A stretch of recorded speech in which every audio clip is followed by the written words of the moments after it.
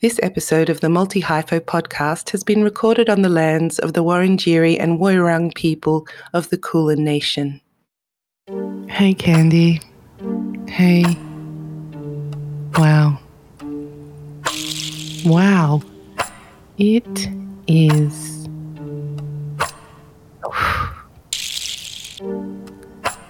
It is the end of 2020.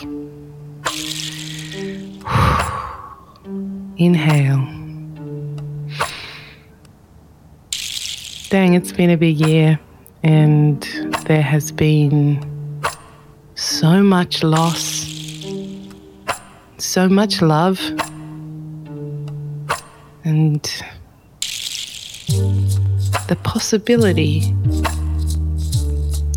the opportunity to shift is greater than it's ever been.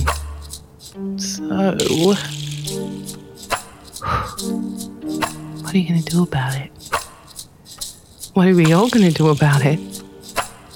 Are we going to shift? Or are we going to double down? Are we going to respond with change? Or are we going to snap back?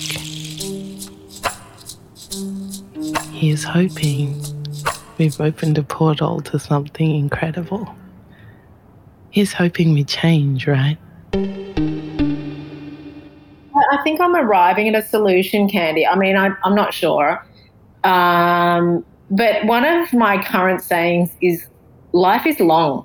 Because I'm just realising it. You know, when I started at Channel V, I thought that this was going to be the pinnacle of my life. You know, there was no better than this. And I remember making a pact with myself sort of on day one, really, when they said, you've got the job, was swearing to hold on to that job for as long as I could and basically get fired. Like, just do it for as long until I had to pry it out of my hands. And then I thought, that's, you know, what could possibly be better than that job? And the thing is that you do find the next thing, and life is long, and it wouldn't be appropriate for me to be doing that job now. And I've found other things that are equally thrilling and cool to me. I want to talk to people from multiple identities, multiracial, multisexual, multi-creative folks. People who don't fit neatly into boxes, or have to tick multiple boxes, or have to make new boxes of their own. Multi-hyphenates, multi-hyphos. Multi-hyphenates, multi-hyphos. Yumi Stein started as a music reporter on the dedicated Foxtel channel, Channel V, in the year 2000. Her hypho hovers in the gaps between TV presenting, broadcasting, arts journalism and writing. In 2021, she'll have 2 books out, continue hosting her daily national radio show, The 3pm Pickup, and presenting her podcast, Ladies, We Need to Talk, on the ABC.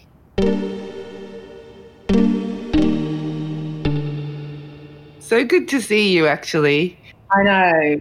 I have touchstones in the industry that I just need to put my hand on, like just need to bask in them here and there in my life, like through, oh my God, I'm dying here. I need to find them, you know, and you're one of my touchstones, definitely.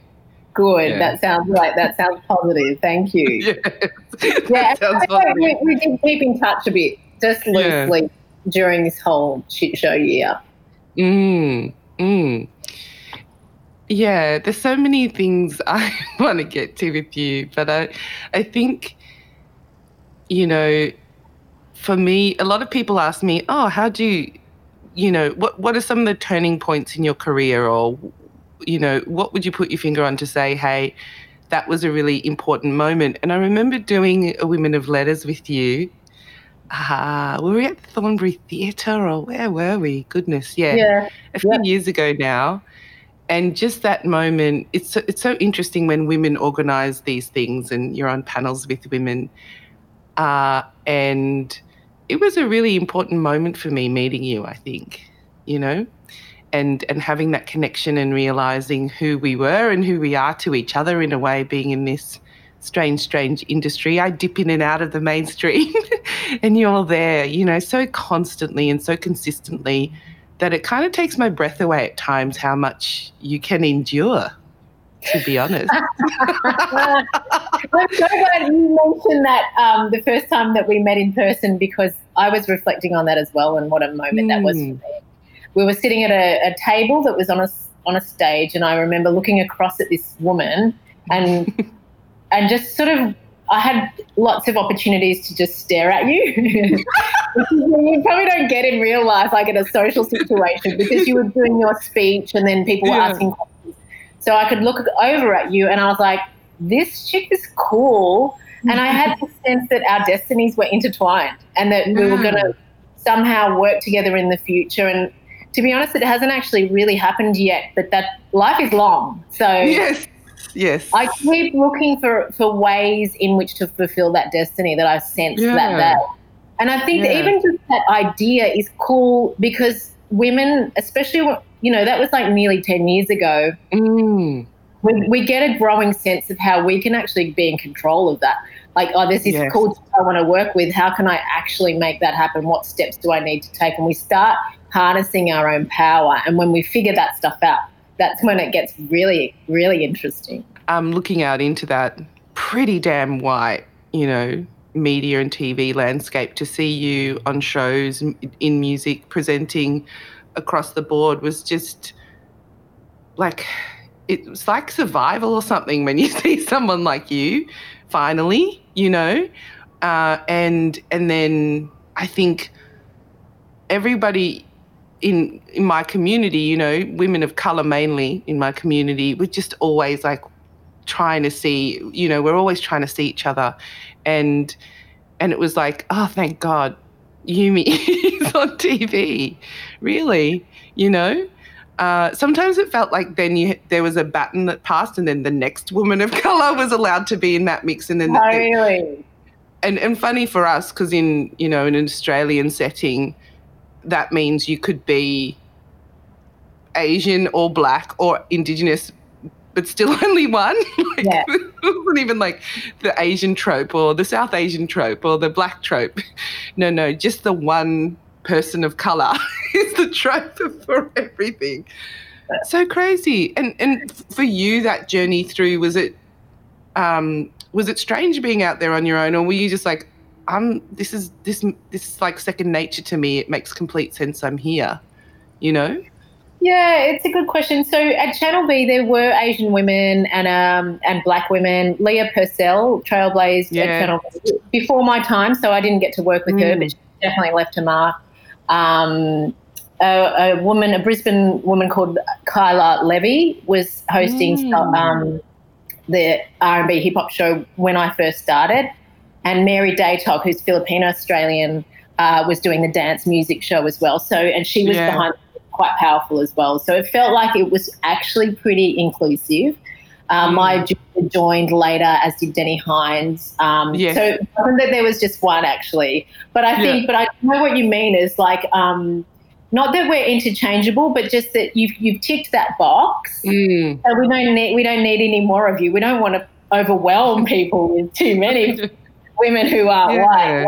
It can be scary. But I do reflect on that time in ways that I could have been better, and the way that a lot of my music fandom started off very white-centric, very much about proximity to whiteness, even misogynistic, like in the way that I loved those skinny white boy rock bands, you know, and music that now I'm like, why do I like it? It's horrible. Yeah. But it was really very much, you know, I think you never stop unpacking, really. And I like, so I might cringe a little bit at how I could have been better. But I also probably will look at myself now in 20 years and go, well, you could have been a lot better then as well. So hopefully you just keep getting better. It's an interesting notion to think that we like what we're served. We like what we're given. And then there's that point where you go, what if I just open this packet? Like, what are these packets over here? How come these packets aren't on my table? And that's what I think that is striking about these new kids coming up. They just have all the stores are there, all the packets, all the foods, and you know, I was saying to Sam Gaskin, actually, who would we be if we grew up watching Dear White People and you know, Michaela Cole, and we had all of this stuff, like, and even in the music industry, I get so excited when I look out and see how diverse the music industry is now. Hip hop, right?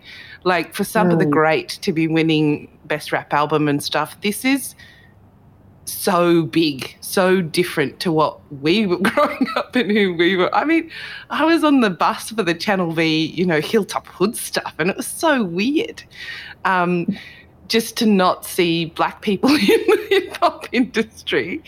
I know. Well, I was a VJ when Eminem was the biggest artist in the world, so tell me about it. I lived it, man. I know all about it. Yeah. And it is about, like, a lot of that stuff was about proximity to whiteness, and Eminem was like the Elvis of his generation. You know, he was doing exactly what the trailblazers of colour had done before, but he was just this palatable package that parents could stand to buy for their kids. And I guess, you know, people could understand his accents. I don't know, but yeah, it's all a bit of a process what we lived. But I reckon the kids of today, I mean, I think it's still there. I think there's still a lot of white supremacy in the entertainment industry. It's just more buried in the upper echelons of power. Yes, that hasn't changed. You know, the gatekeepers are still white men who are middle-aged or older. Those are the gatekeepers still. So the people fronting might look a bit different, but the power remains with the people that always had the power. Yeah, that's so interesting. I've been talking a lot about cosmetic surgery and the performance of allyship across the arts and in my spaces, which is mainly multi-arts on stage. It is so, like, woke washing, like, all through the Black Lives Matter movement, people performing like they care, but then what comes next? What's the action once you say, I believe in this? What happens next? What's the real action behind it? And for you personally, I feel like that's become more and more, it's like you can't not talk about it. Like, there was a time where, I guess, I even think about my sisters who were in bands, and I'd never clocked, like, or thought, oh, my sisters are some of the only women of colour in the grunge scene. Later I went, oh, that's really hard, because aesthetically everything, you know, we look so different. And that must have been really hard for them in that era. We didn't talk about it, though. We didn't overtly talk about it. It wasn't out there. But I feel like now it's critically out there. You can't get away from that. And how do you feel, having been involved in some of those really tough, controversial things with him? Because I'm often like, oh my God, Yumi's in mainstream. I've got to check how she's going, you know. It's intense out there, you know. And you're there actually speaking up. And I think every young person of colour, I said, oh, Yumi's probably going to be a guest. They're just, their minds explode because they're like, Yumi shines as a superstar. Did you see her go with Kerry Ann Kennelly? Like, you know, for them, those are the moments that they live for. But do you have any concept of that while it's happening, or are you just like, oh, fuck, here we go, I have to deal with this There again? we go. Yeah, I do. Candy, I think, like, I honestly think if you are even just a little bit woke in this country, just by existing, you start to become radicalised. Mm-hmm. Your thinking starts to get more militant, and you really do start to feel angry a lot of the time. And it's hard not to. It's really hard to be what people need you to be as an entertainer sometimes. And an entertainer generally needs to be quite happy. Yeah. So being angry all the time is not you doing a good job. So the two things have to find a way to coexist because it's real. And I think you have to allow it to be real. Something that really comforted me was reading a study of African-American kids in the US, the ones that were taught about systemic racism and allowed to learn in a school setting that it's real and it happens and it's unjust and unfair and it happens to you. those ones had better mental health outcomes than the ones who had to pretend like this shit isn't happening.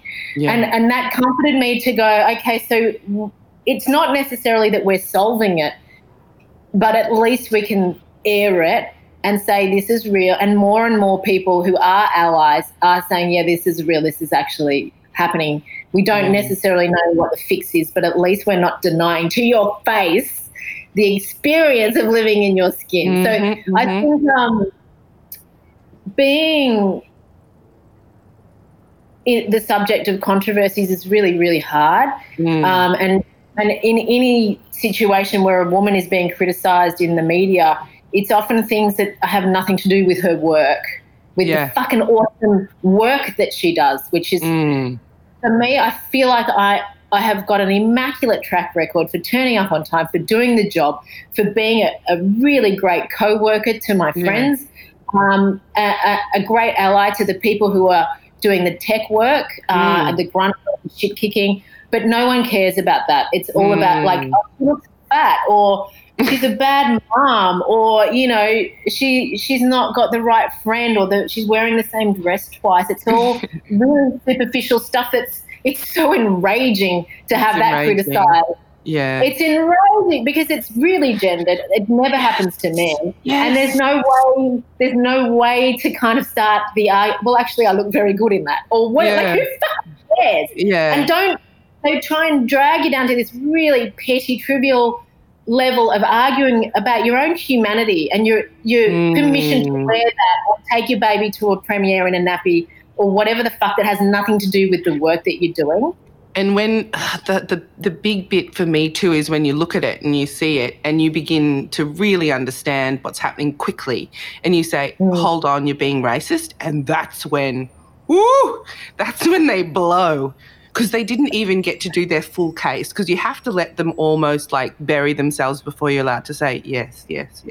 Well, that's quite racist. But say if you cut them off in the first third of their rant or the first part of their bullshit, their fuckery, and you say, actually, that's quite racist. Wow. The tears, the pain of their lives, you know? And I think, like, it still gets me because I travel the world a lot and I just love being, like, at certain festivals and things where you've seen young people move through and, high consciousness talks and stuff. So you got a kid that you meet who's 21 but have been going to, like, breaking conventions since they were 10, and they can speak to topics and speak about the masculinity in dance and racism and sex. And I just go, this is what I want to help create, this culture of discernment and critical thinking, but just love and coolness, you know? I think that's my book title, Discernment, Critical Thinking, Love and Coolness. Like, seriously, it's just so different. And the idea in Australia to go, if we focus on this, you know, it's a negative, and it's so strange because I think what you're saying is you'd prefer me to be invisible, or you'd prefer me to be seen, not heard, or that I can't be my full self in this space. And that's just so wrong. For women, life is even longer than it is for men, right? Because we all live about 10 years longer, and we tend to keep our mental faculties for longer.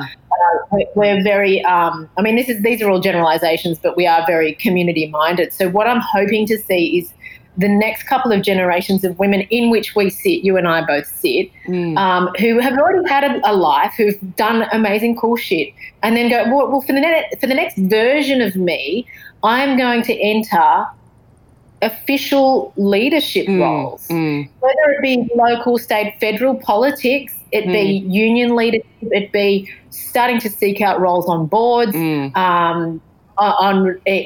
theatre companies, ways in which we can live our long lives and be productive and pour back into our communities the learning that we've accumulated over our long life, but also to be in that position where we've got two justifications. We've got one, I am going to bury my imposter syndrome that tells me I do not deserve a leadership position, which might take a little bit of, mind gaming and also positive affirmations and all the stuff that you do. But I think that one thing you can do to combat your imposter syndrome is pour your fucking excellence into the work that you do now, so that you've earned it. You've earned the burial of your imposter syndrome. But two, I mean, and this is a huge comfort to me as well, the second thing that we can take is just look at the examples set to us by these mediocre fucking white men in every industry, including politics, who don't give a shit about us, who don't live in the real world, who are gliding around through life on a gilded, privileged fucking jetpack. They don't touch the friction of waiting to go to hospital, of not being able to get your kids childcare, of having not enough money, of living on JobSeeker. Yeah. I just think that there's going to be a groundswell of people who've ticked off those two boxes. They've been awesome and they've seen the shitty examples set by really, really fucked up men. I mean, might not even be epically fucked up. They're just really average and really uninspiring. They're just skating on in. Exactly. Yeah. And to go, okay, well, life is long, so I've done my thing and I've done my other thing that I wanted to do. And I've had some children and I'm actually feeling quite energetic because at 50 or 60, we've still got heaps of personal power, energy. And so those women, I really hope the doors start to open for them, because God knows they've tried to keep them shut to us for a long time. Yeah. But I think we're all starting to go, I think I can see what you're doing here. You're trying to keep us out because we'll do a fucking great job. Yeah. Yeah, it's so interesting. I often talk to students about the internal revolution versus the external revolution, and that you really have to understand there's two things going on here. I had this group of amazing Year 9s, Matthew Flinders Secondary College, really great school, pretty bogan, felt like the school I went to, rock and roll, like the kids were wild. I did a performance at the assembly and they literally just turned into animals and like ripped their hair out. And then I was only teaching this one Year 9 class properly, and these girls in Year 7 were like, "What do you mean you're not teaching us?" And they went to the principal, "Why aren't we getting this teacher too?" And it's so amazing, that sort of power. And I'm like, oh, I love them. And this group of Year 9s doing poetry, essentially, and really every second word they were putting themselves down. Oh, it's probably a bit shit though. I mean, I thought of this thing, but it's probably shit. And I said to them, it's like a week of transformation. I said, "Who do you hate the most?" And at the time they were like, "Donald Trump." I thought that was so great. Donald Trump, right? And I said, okay, every time you put yourself down, Donald Trump grows a hair on his very balding head, okay? It's like an angel gets their wings. It's like a demon gets a hair, right?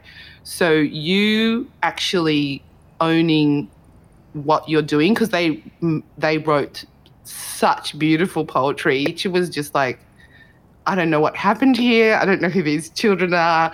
Like, amazing stuff. And I always like to do a curriculum that's pretty much only women of colour. We study the poems, and then, because the rest of their curriculum, they're studying white men, the Peter Carey, whatever, till the cows come home.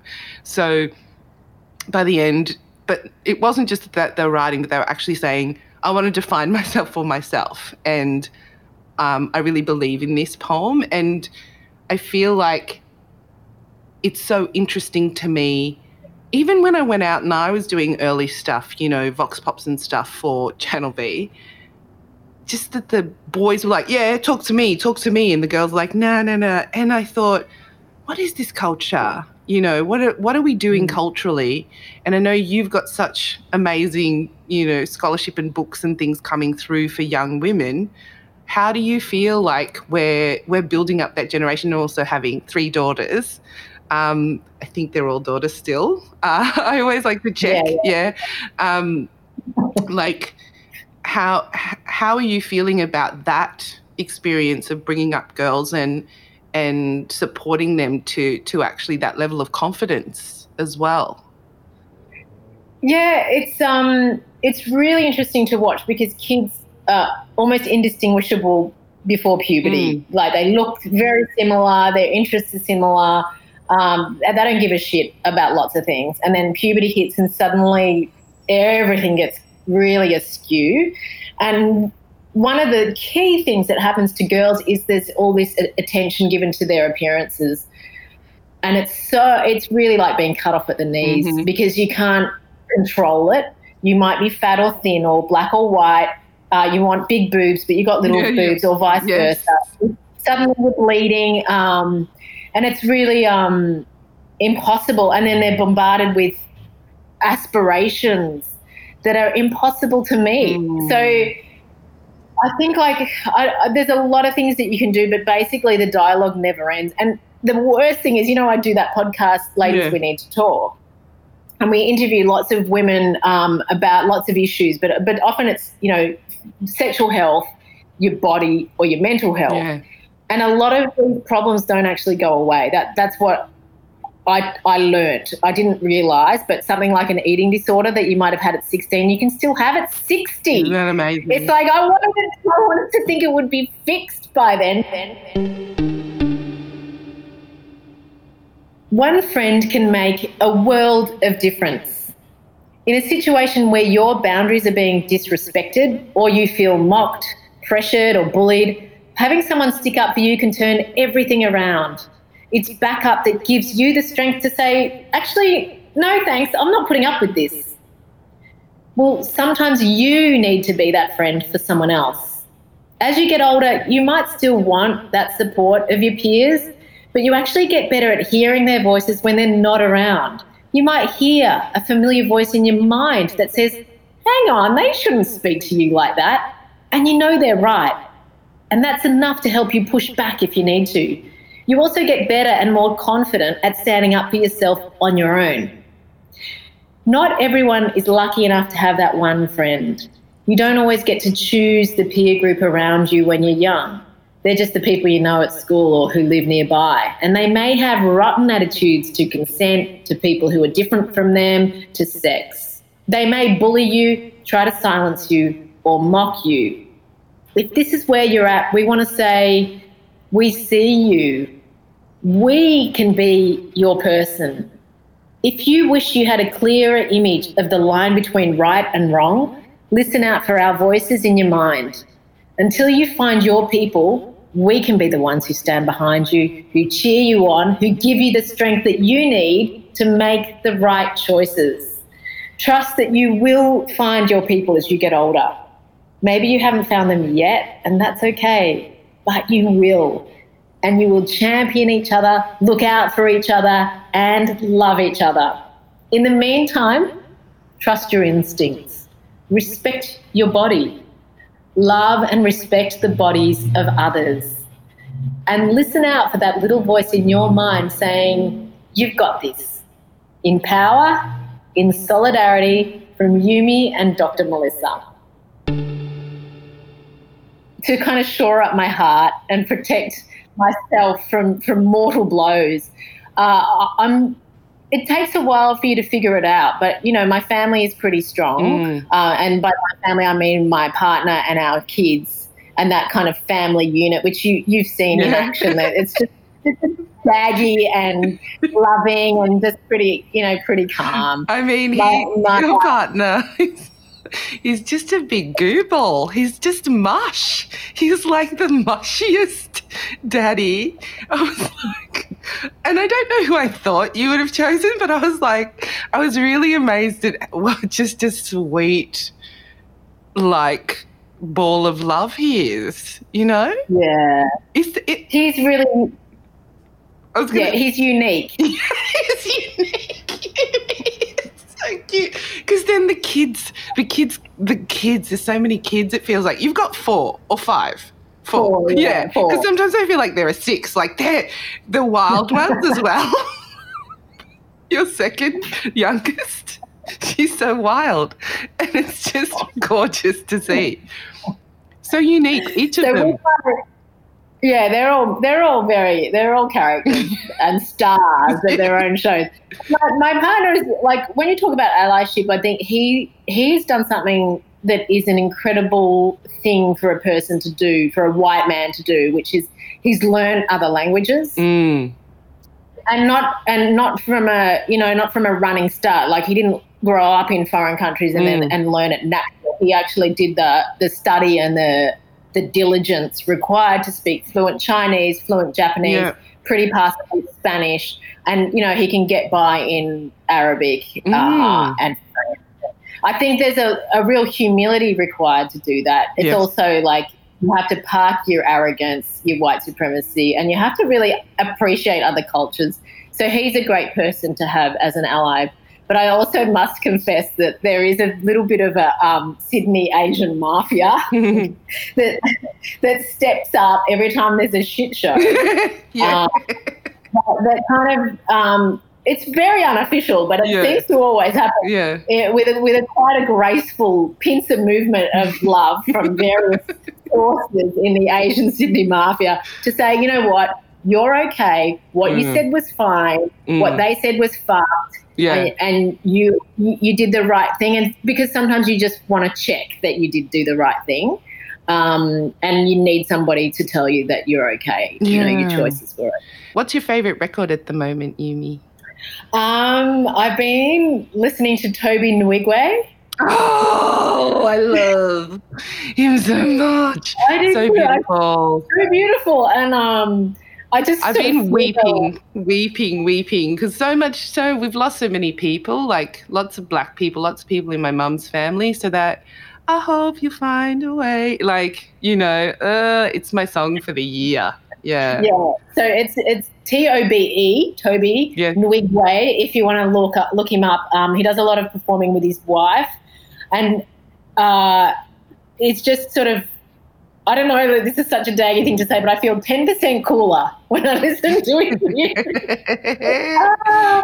I never get tired of Janelle Monáe. I love her. Oh, yes. I saw her at the Roundhouse in London with the queerest, hottest crowd I've ever seen in my entire life. And I was like, this is living.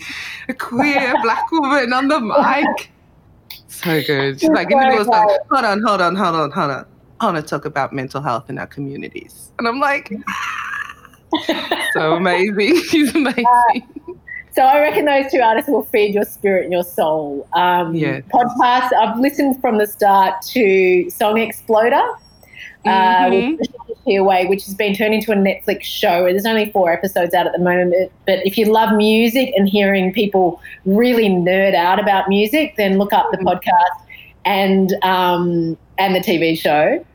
Yes. Reading, I'm slow at reading because I'm so distracted by my telephone. But I've really enjoyed Julia Gillard's book on leadership. And I'm really enjoying this one here, the meaning of Mariah Carey.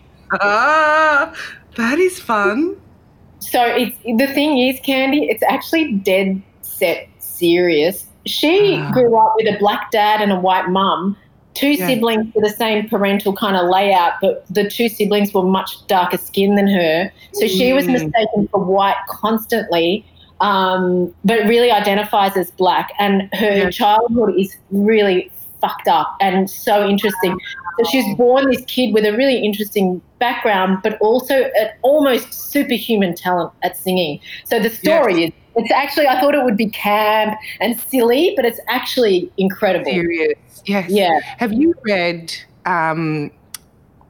She Begat This, 20 years since the miseducation of Lauryn Hill, Joan Morgan? I'm going to get you that for Christmas. Don't buy it. I'm getting it for you, and I'm writing in the front of it.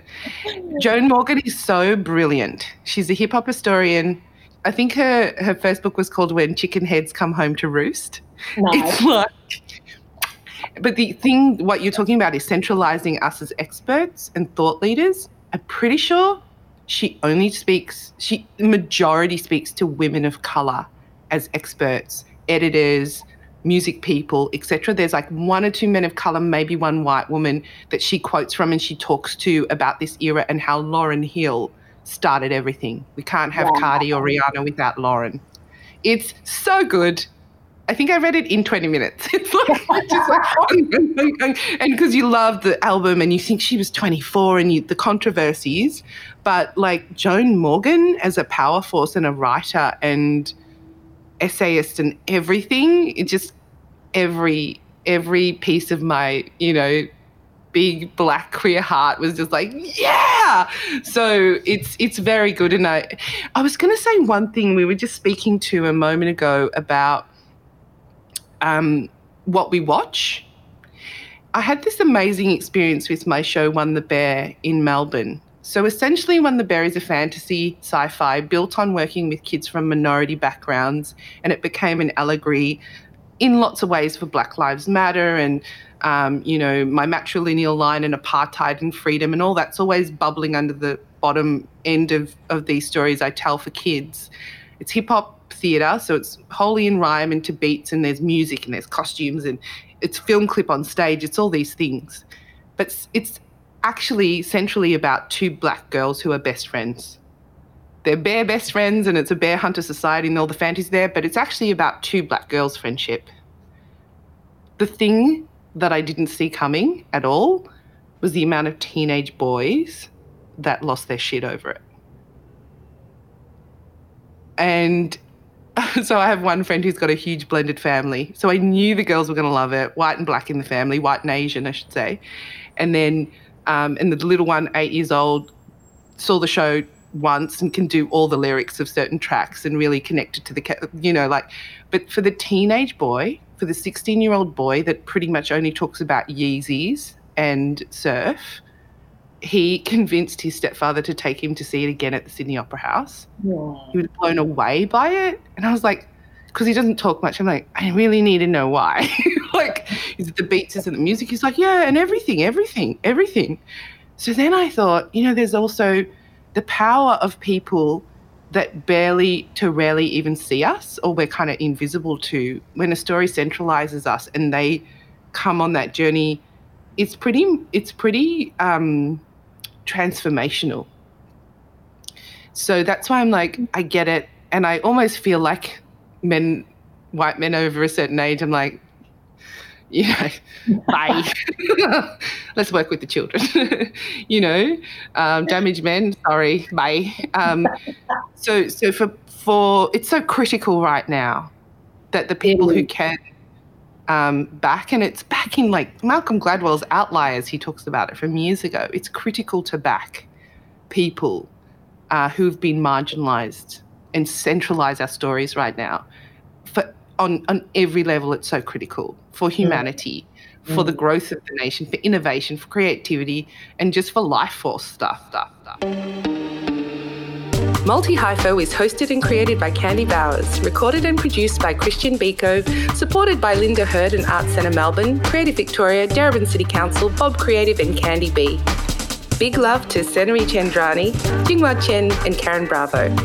Multi-Hypho, getting comfy on the intersection since 2020.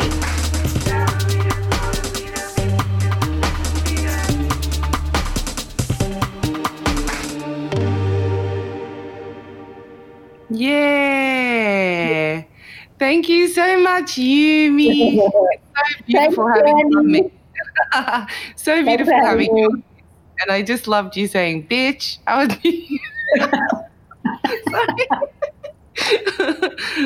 was waiting for this moment, and I'm always waiting for these moments, and I'm waiting for the moment that we have a script with both of our names on it. You know that, a comedy script or a drama, and that we just pitch it directly to the States. I'm waiting for that. Yeah, I'm waiting for that moment. That moment will happen. Thanks, Candy. See you later. Have a great weekend. Thanks a lot. Thanks, Christian. See you later.